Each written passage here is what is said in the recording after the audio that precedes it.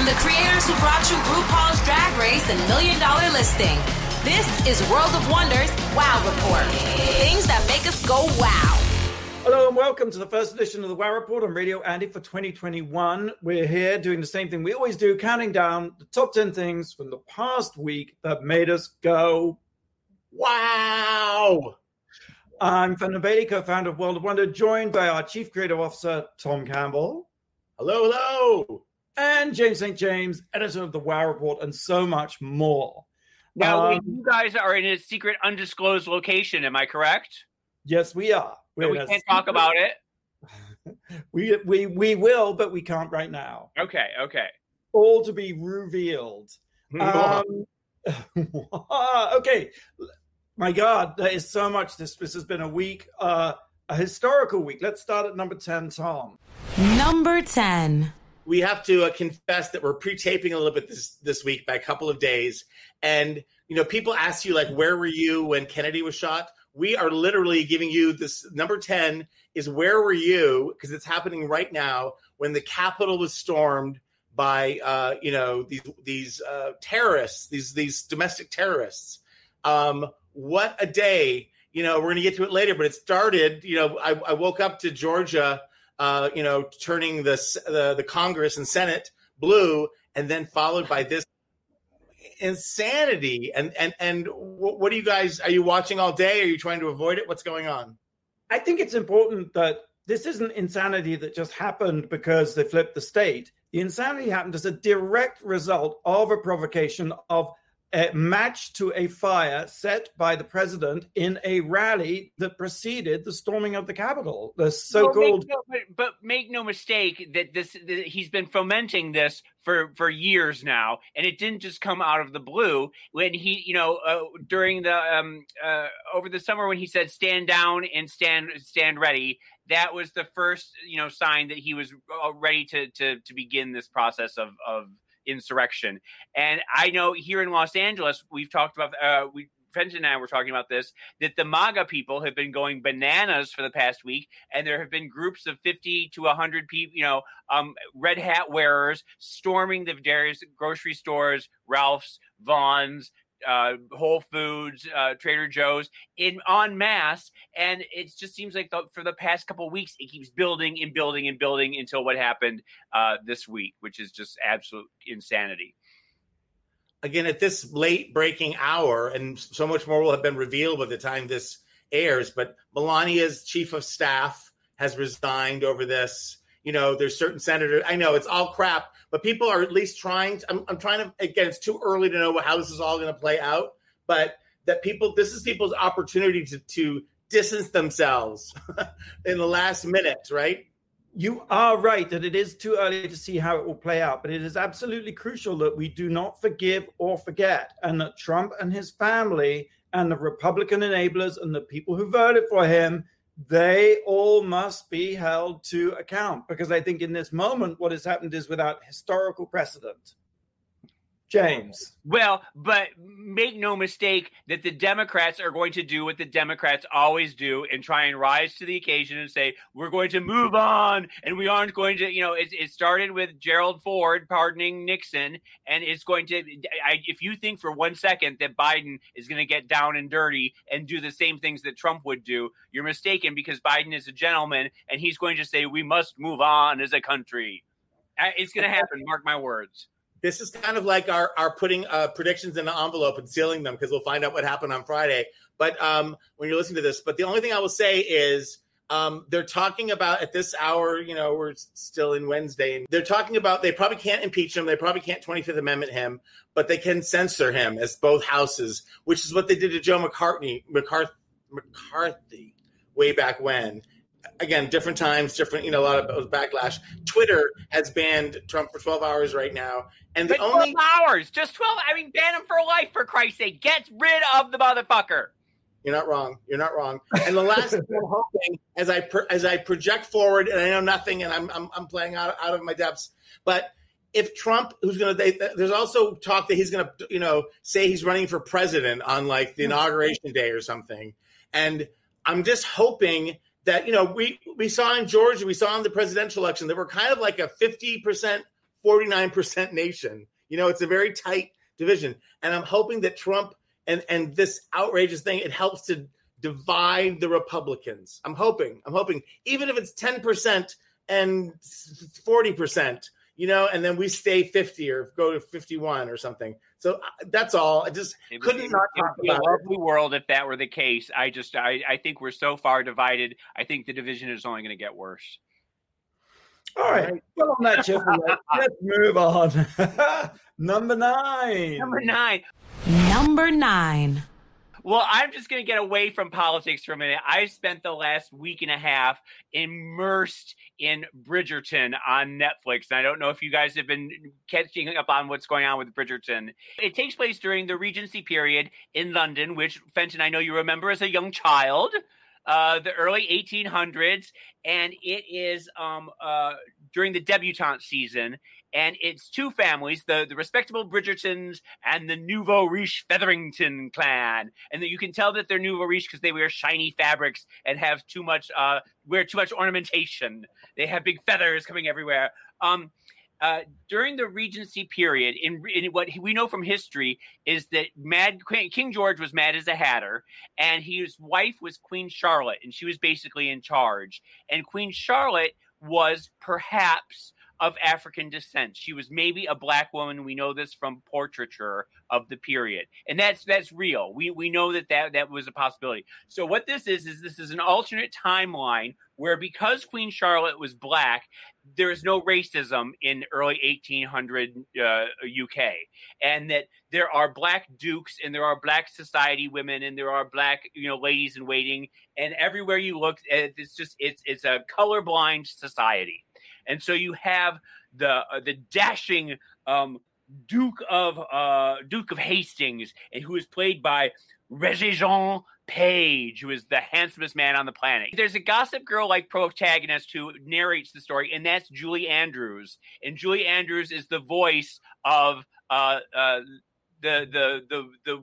gossip columnist who sort of leads the story along.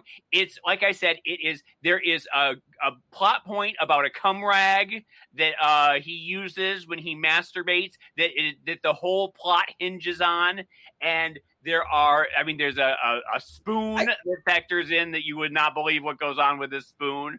I missed both these things. Can you just educate me? I watched the series. How did I miss the cum rag? The cum rag, every time he's inside of her, he pulls out beforehand, and then he jerks off into the cum rag. And when she takes the cum rag, she takes it to the girl and she says, "What is this?" And they have to explain to her what the pull-out method is. And so you did see the whole thing, Fenton. I did, of course. The first 2 episodes left me a bit, I don't know, and then I got. But then it gets better and better, doesn't it? Yes, it really does. Absolutely stunning, isn't he? He is. I mean, for that alone, that's what a star we have found. Is he the one that now is being considered for James Bond all of a sudden overnight? I can see it. Yes. Anyway, it's like I said, it's pure trash. There is nothing redeeming about it, and yet, by God, it's so entertaining. Well, it is weirdly politically pointed at this moment, isn't it? To be in a society that is colorblind and free of racism. And, it's funny because The Great did the same thing. I think it did it a little better. But I was thinking that there have been a number of colorblind things. Since Hamilton, I guess, is sort of all the rage to just not pay attention to race when you're casting, which is a good thing. I don't know. I don't know that it's a good thing overall. I think it feels very Trumpian to set this sort of false history because I worry that weirdly it will have an effect of whitewashing history, and that we will get the real cause of the real evils, and that is, white male privilege. So much of what we've been talking about over this past year as a society, pointing the finger at a system that was laid in place centuries ago. And so if you erase what that really looked like, you're in danger perhaps of whitewashing it. I was sort of thinking, if you approach the same thing with the Nazis, you would. Well, you end up with a generation of Holocaust deniers, and you need to teach the history of slavery. You need to teach the history of all the things that are bad. And I agree with you that it does end up whitewashing history, and that's a whole other conversation. You can watch Stream Bridgerton, by the way, on Netflix. So number 8. Number 8. It's just a weird, sad moment. Years ago, Randy and I made a film, documentary called Party Monster. James, you were in it, and it told the story of the Club Kids. We set out to make a documentary about the Club Kids, and the documentary ended up being very much about Michael Ehrlich, who was the kind of pioneer of the Club Kids, and his murder of Angel Melendez. Michael went to jail for 17 years, was released, but sadly, I don't think in life ever really found his footing or wasn't able to overcome his addictions. And long story short, he passed away on Christmas Day of a heroin overdose. And it was very sad to see how, look, I think we all agree Michael did something unforgivable, that to take another person's life is unforgivable. And I actually believe that no matter how oddly he expressed his remorse or how inadequately expressed his remorse, I believe he was fundamentally overcome by it and unable to move beyond it. And so it was sad to see how, in many ways, how unmourned he was and how much hatred there was online. But at the same time, there were some beautiful tributes. I think Genitalia. Jenny was beautiful.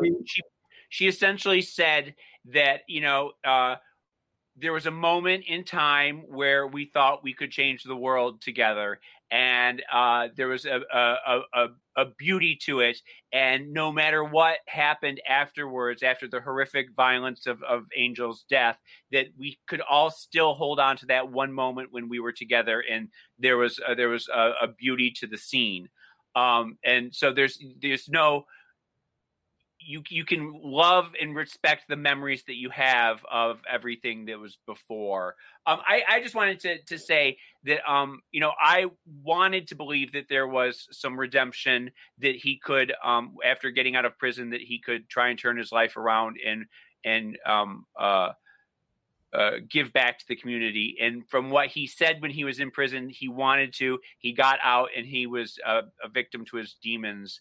And never was able to change that. I do want to mention that his mother, Elka, she had lost her other son 3 months ago to cancer. And so she lost both her children over the course of 3 months. And bless her heart. I mean, my heart aches for her. No matter what you think about Michael, it was a mother who lost 2 children in the course of 3 months. So I really. And as an outsider to this whole story, you also think how triggering it must have been for Angel's, family and loved ones. There's so much sadness that surrounds his past. It's not one life; it's 2 lives, and it's I think when you take a life, it just it's like it tears a fabric through society. It's not just that one life, and even saying that one life is not a just thing. It's not something that you use the word just one life. But the impact and the devastation and the destruction is just so massive, and it's just so sad. Yeah. So, rest in peace, Michael Ehrlich. We're going to take a quick break, and when we come back, we'll carry on counting down the top 10 things from this past week that made us go wow. You're listening to World of Wonders Wow Report. Things that make us go wow.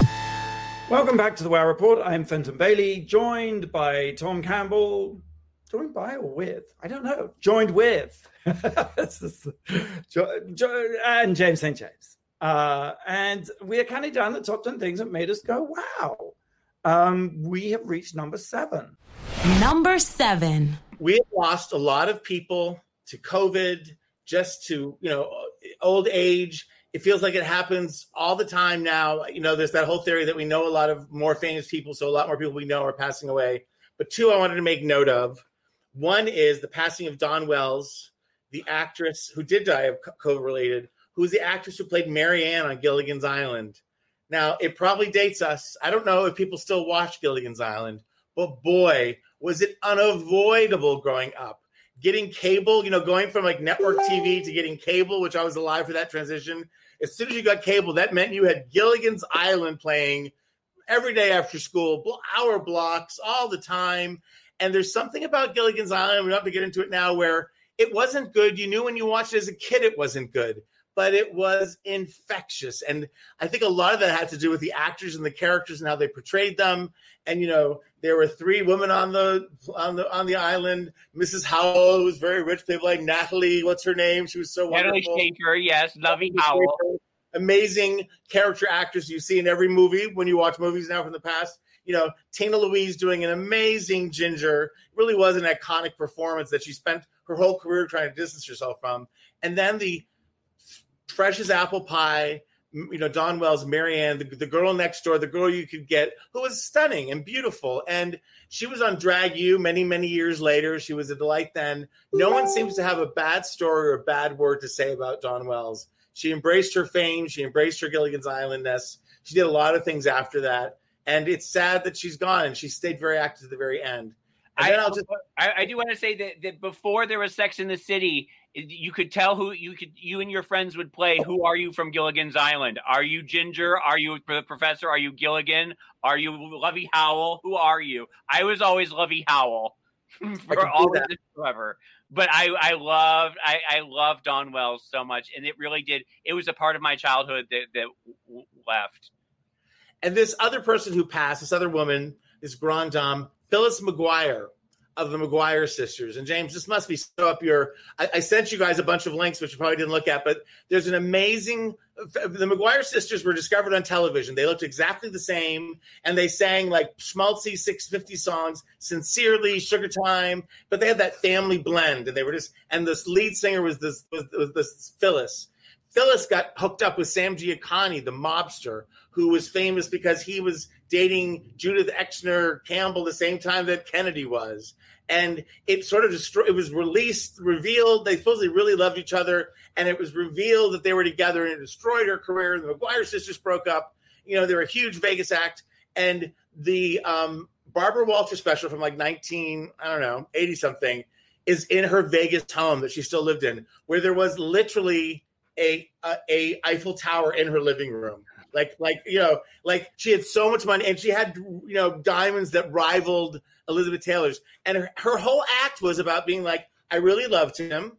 And people say she did. And he didn't leave me any money when he died. That's her like, no.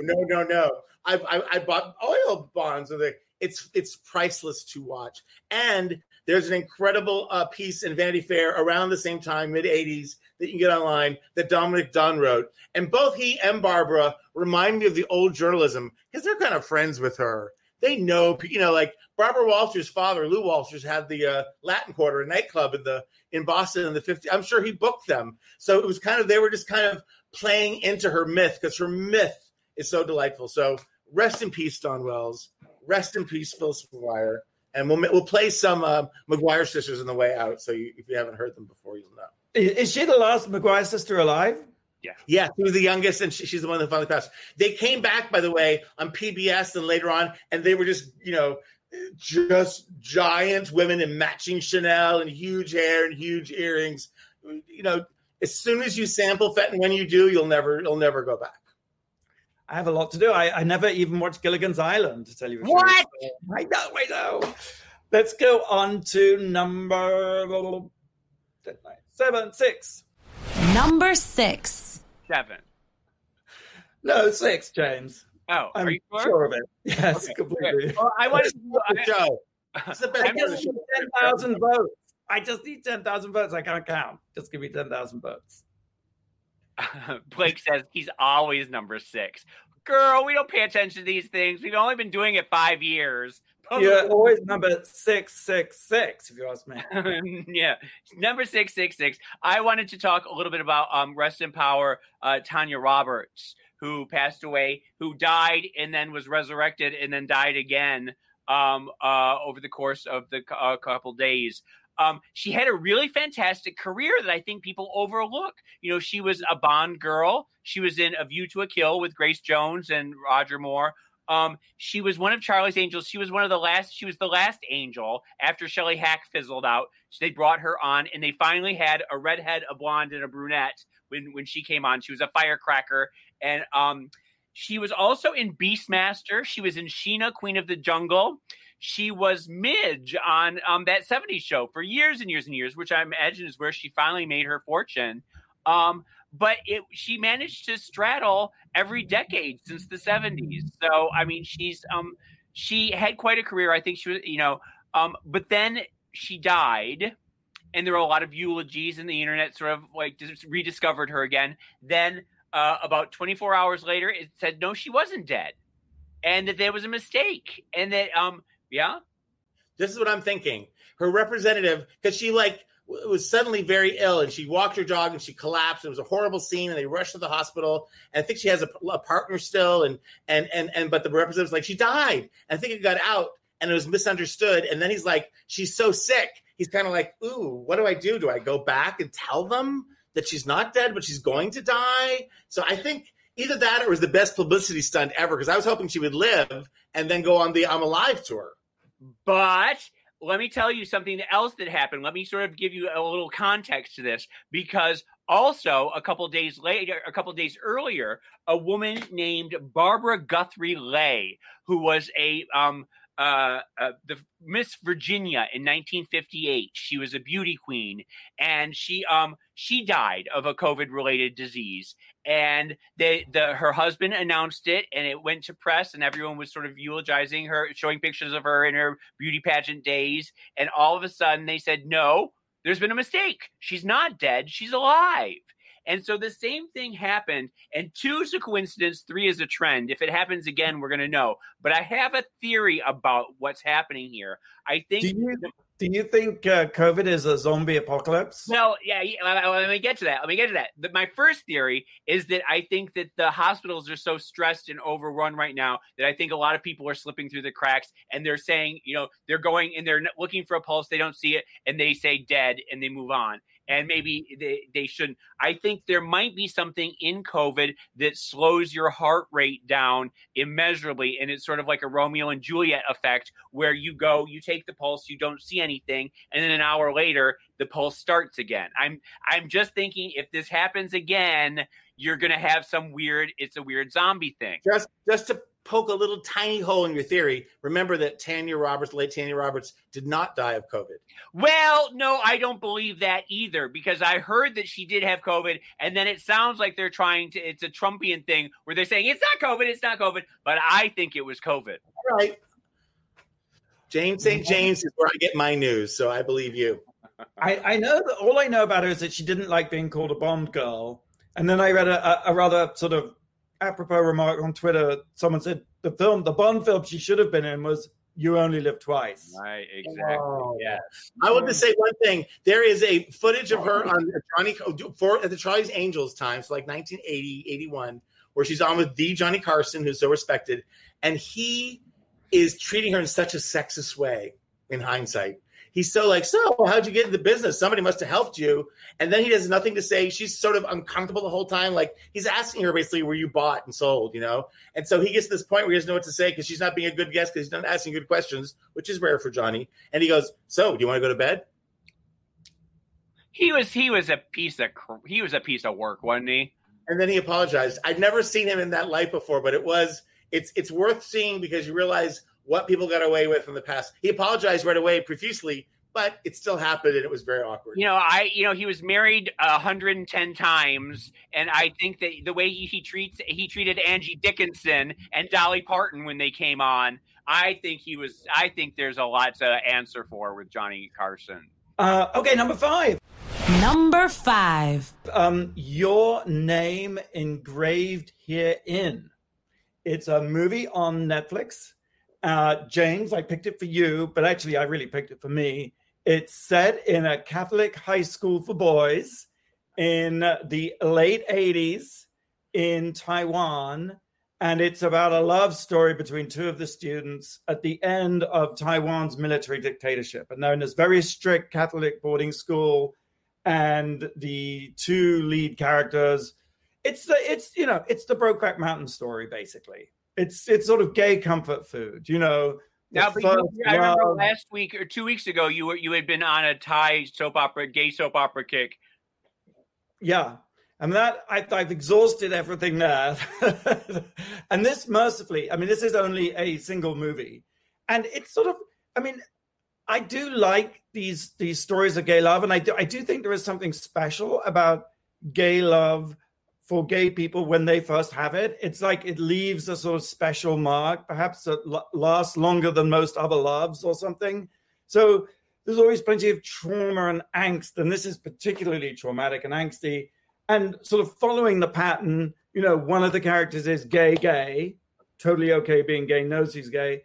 One of the characters thinks, as is true historically, that it just wasn't viable to be a gay person at that time for whatever reasons, whether it's religion or whether it's culture or whether it's just plain old repression, just the idea that you cannot lead a viable gay life. And so that's the nature of this intense relationship that forms between them. But then the school opens up to girls. And when the girls come in, one of them decides it's just too hard being gay. I'm going to get a girlfriend.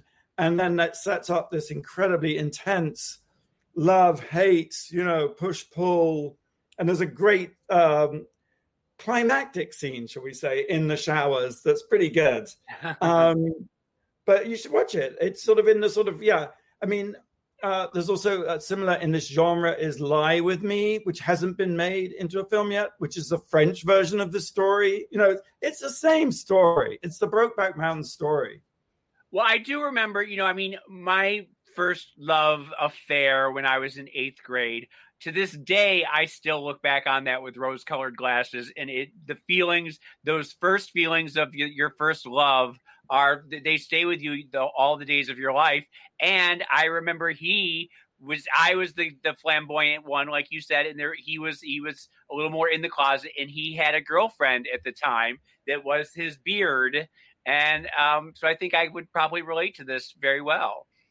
Oh, James, I'll never forget our first love. It was a beautiful moment in time, wasn't it, Tom? Yes. I would fly to Maine every summer to be with you.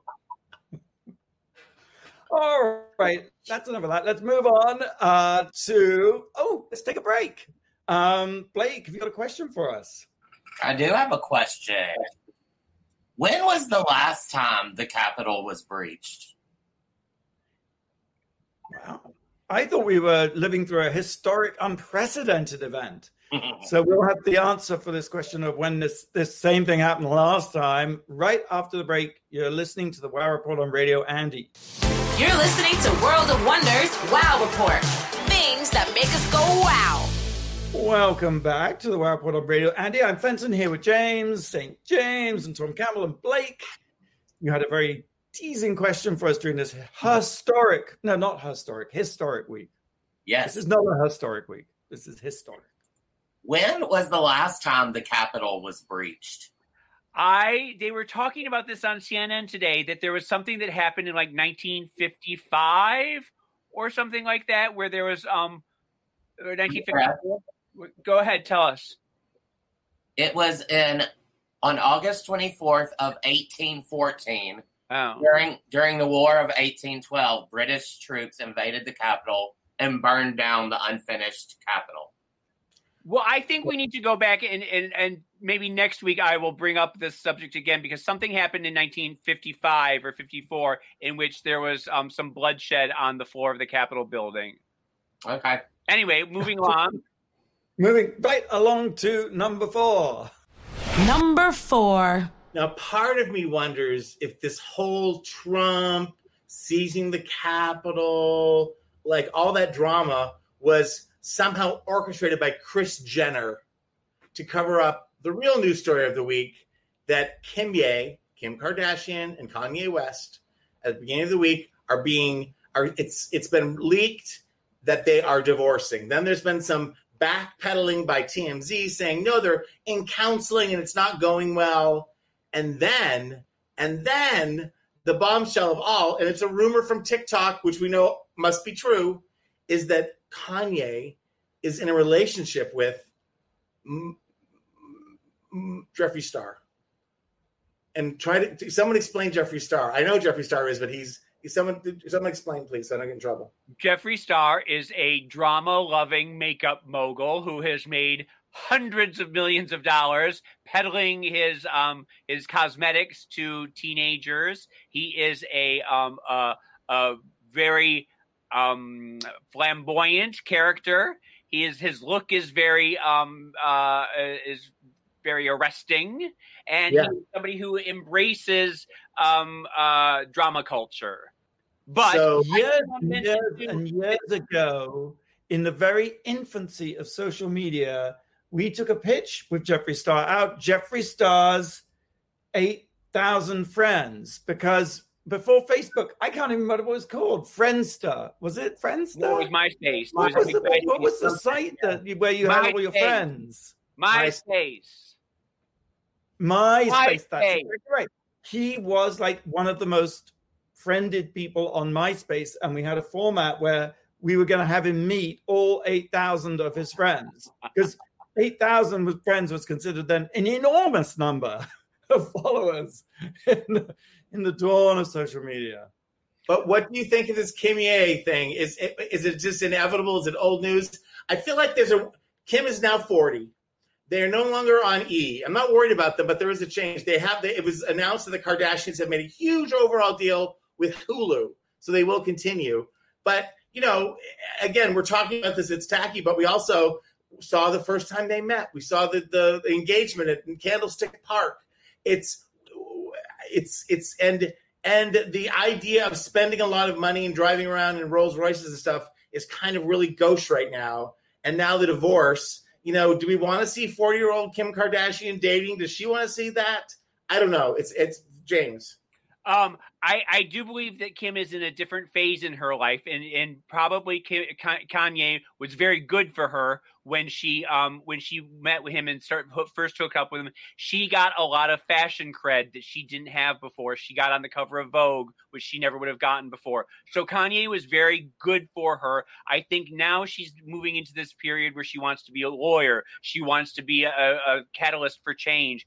And to that end, there's rumors that she is now with Van Jones from CNN.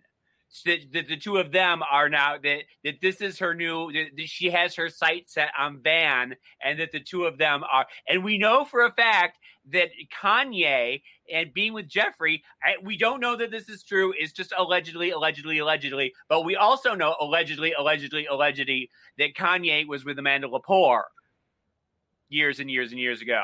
They hooked up in a gym in San Francisco one time, and Amanda has been very vocal about it since then, that she and Kanye were one tonight. And there's no shame in that, but it's a fascinating combination, right? We didn't people should love who they love. Yes. And now all of a sudden the Van Jones thing is really the headline here. Isn't that ding ding ding? Doesn't that make total sense for Kim to go to Van? Yes, and Van Jones I like on air a lot. And he's good looking. And I used to work at a gym I worked at occasionally. And he gave off, because my gaydar is broken, but like he was gay. Like, I don't think he is, but, or maybe, I don't know. It's like, I guess it doesn't matter anymore. No, it's a whole new world. Anyone can be with anyone, and that's the beauty of it. As long as they're happy. I find the whole thing completely baffling, and I could spend the rest of the entire show just speculating about all the different possibilities. It's so bizarre to me, which sounds judgmental. It's not judgmental. I just don't understand the chemistry. I can get the chemistry of Your Name Here and Engraved, where it's two Catholic schoolboys just bursting into passion for each other. I just don't understand that they're sort of the power alliances. It seems more political to me than passion. Again, well, that's what you said. Where definitely Kris Jenner is behind the scenes orchestrating all of this. That's why I go back to my initial statement. The whole coup on the Capitol could have been designed by Kris Jenner. I think she may have been doing it to get the heat off of Kanye and Kim. She has that power. I can't wait to see the Kardashians as a kind of Bridgerton extravaganza. Yeah. All right, let's go. Number 3. Number 3. Number three. I went back and decided to binge Desperate Housewives, which at the time I remember giving up on after a few seasons because it seemed very unfocused and it made no sense. It was just sort of like everything higgledy-piggledy being thrown at the wall to see what sticks. Let's move ahead 5 years. Let's put Ava Longoria in a fat suit. It just seemed like there was no focus to it. So I decided to go back and see if it still held up. And I got to say that first pilot episode is one of the best made pilots of all time. It sets up the story. It sets up the characters, who's who, just everything about the pilot works. And so I went back and I decided to make a list of the most perfect pilots of all time. And I want to see if you agree with these or not. Lost had one of the best first episodes ever, and it got you hooked immediately. Glee was unbelievable. The whole first season of that show was actually pretty brilliant, but that first episode was really good. Friends did an excellent job of setting up what the characters were when Rachel runs in the wedding dress, and you know that she's the spoiled girl. Game of Thrones, unbelievable, gets you hooked from the very beginning. American Horror Story was terrifying, that first episode.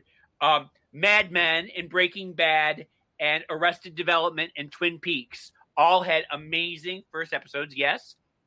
My favorite of all time, may I join in? Yes, please. Is The Mary Tyler Moore Show. Yeah. Still holds up. It does hold up.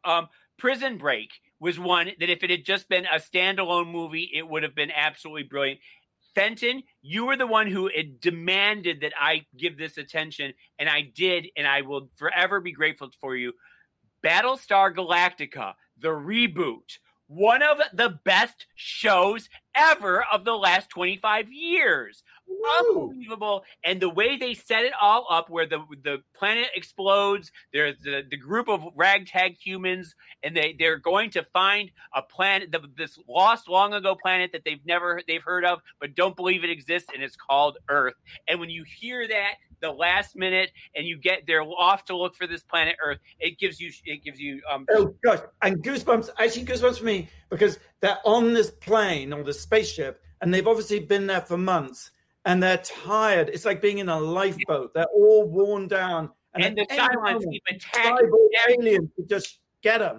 Every 30 seconds they attack, and every 30 seconds it is so harrowing. It is absolutely brilliant. Buffy is sort of the same way. The Bodyguard, which happened just recently, with remember with the guy from Game of Thrones, you watched it, Fenton, and you loved it. And Sleepy Hollow. If it just would have, it was a show that started off really brilliantly and then sort of descended into chaos. But those were my. Yes, do you have another one? I don't have another one, but I just want to go back to Desperate Housewives for a second, because you're right. Desperate Housewives was the scripted model when Bravo was rebranding and they wanted to do a reality Desperate Housewives. And I was around at another company. I think a lot of people were trying to develop. It ended up being the Real Housewives of Orange County out of the Evolution, which now they do Hills and so much more. But it really was also the inspiration for what is Bravo and what is that whole ilk of television, which is quite yes. An interesting case where the scripted pilot was actually ultimately eclipsed by the unscripted reality show, because that doesn't normally happen. As I get further into the seasons, I will let you know if I was wrong to abandon the show later on. So I will revisit this. I have a feeling you were right about Desperate Housewives, but we'll see. Desperate Housewives begot Real Housewives, which also begot the OC. Because, the show, the teen. Well, actually, no. If you remember, the OC begat the Laguna Beach. Yes. And so they were trying to do a real OC, and I remember that was the pitch, was we're going to get the real OC. So Desperate Housewives was, so. Okay. All right. Number two. This was just going to be this little tiny thing. Caboose, 2020 Caboose, because the Caboose is the last train on the track, on the train or whatever. So I thought when this happened to me, this was the Caboose for 2020 for last year.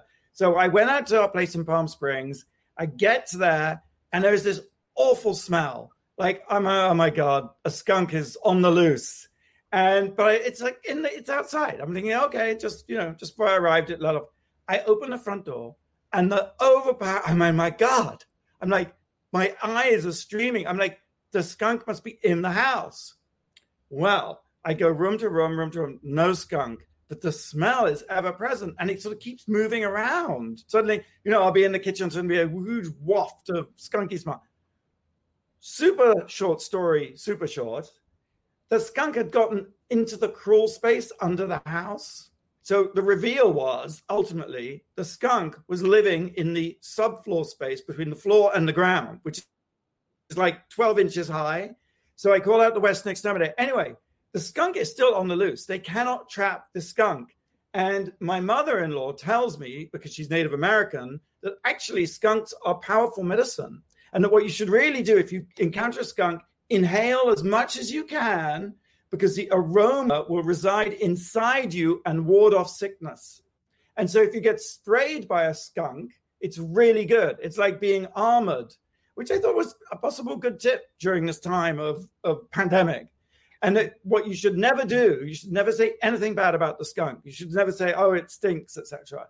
You should acknowledge the skunky power and the skunky smell. And actually, it's not such a bad smell. It's just that when it gets too strong and your eyes start to water and you can't breathe, that it's a little weird. So wait, the skunk is still there and you had to spend your entire weekend with the skunk smell? I woke up at 3 a.m. because it obviously let off a skunk bomb right underneath the bed. It was so awful. I just got out of bed, packed everything up, and went back to LA. I was like, there's no way I can remain in a house that's being skunk bombed from beneath. It was like, so. And apparently they're very hard to trap because they're very cunning. And even though they're practically blind, they're very sensitive. And so, yes, but you've got to be nice to the skunk. All right, so that's skunk on the loose. Let's take a break, and we'll be right back with more of the Wow Report on Radio Andy. You're listening to World of Wonders Wow Report. Things that make us go wow. Welcome back to the Wow Report. I'm Fenton Bailey. We're here with James and Tom. It's our first show of 2021, and we have a brand new number one. Cause for celebration, I think. Tom, what is number one? Number one. In a name, Stacey Abrams. Just a full salute to her. Yes, you're like, in a week like no other week, we keep saying that. Georgians came through, and both elections for the U.S. Senate contention went blue, or they have at the time of this taping, and it's a concerted effort. And there's so many people to thank, and there's great organization, but the leader, the inspiration, is Stacey Abrams. And we owe so much to women and women of color, especially, for saving our democracy, for making, the Biden year, for next term, with the opportunity to actually make some changes and not for just to be a Mitch McConnell, don't bring anything forward. So I just, I have not spent enough time appreciating her publicly and need to. And I feel like the world's open to her now. But thank you, Stacey Abrams, for saving democracy. I don't know if that's even overstating it. I did see a lot of tweets out there saying, let's tear down every Confederate statue and put up statues of Stacey Abrams everywhere. And let's put her on all the money. Let's get her in a position. Let's put her as, Secretary of State or something like that, and get her in a position where she can be President Abrams someday. And she's just absolutely magnificent. And what a job she did. It was a 10-year project of hers to help clean up Georgia elections. And I remember back to the 2016 election that she lost, to Brian Kemp, who was running against her while he was also Secretary of State. I mean, such a clear conflict of interest. And he, in that period of time, I think he canceled more than 1.4 million voter registrations and held up others. I mean, such a clear-cut, disgusting case of Republican voter suppression, a game at which they're very adept.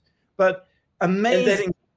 She has the character to rise above a defeat, which is devastating to anyone, and the humiliation. Instead of just licking her wounds or going away or being embittered, she made sure that it did not happen to the next people. Yeah. And that, I just can't talk about the valor and the courage and the bravery and the brilliance of that. And then contrast that, not that we have to, with President Chaos, who is has been driven truly mad by his loss.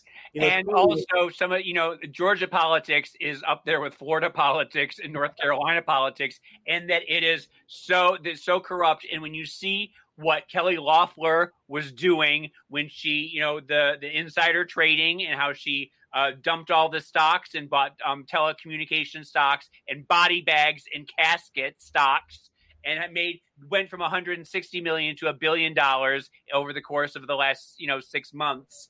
Since the pandemic, and just that there is so much just nastiness in politics, and Stacey is the one bright light, and you wish there were more people like her. I surround her with love and light and safety because she's going to be such a target. She already has been. Will be such a target for the weirdo right. But I love her and can't this accomplishment alone. I think she has a bright future, but puts her in the pantheon of democracy's warriors, truly. And really doing what we didn't think could be done, which is sending Mitch McConnell to the pork chop loading dock. It's like, it's so exciting to see him vanquished, Moscow Mitch. You say pork chop loading dock, are you referring to RuPaul's Drag Race, which is airing every Friday at 8 p.m. on VH1 in a whole new season? I might just be. And I will just say, while that's happening, it's less than a week till RuPaul's Drag Race UK second season, which starts very soon. So very excited about that. You can catch that on Wow Presents Plus. Hey, well, that's all we got time for. Tom, James, lovely to see you both again. Love you both. And Blake, thanks for tuning in. You can listen to previous episodes on our YouTube channel, Wow Presents. Same time, same place next week. Until then, don't go out. Whatever you do, this for a week, stay home. Stay home. But you can still do something like Stacey Abrams that makes the world go, wow. Wow.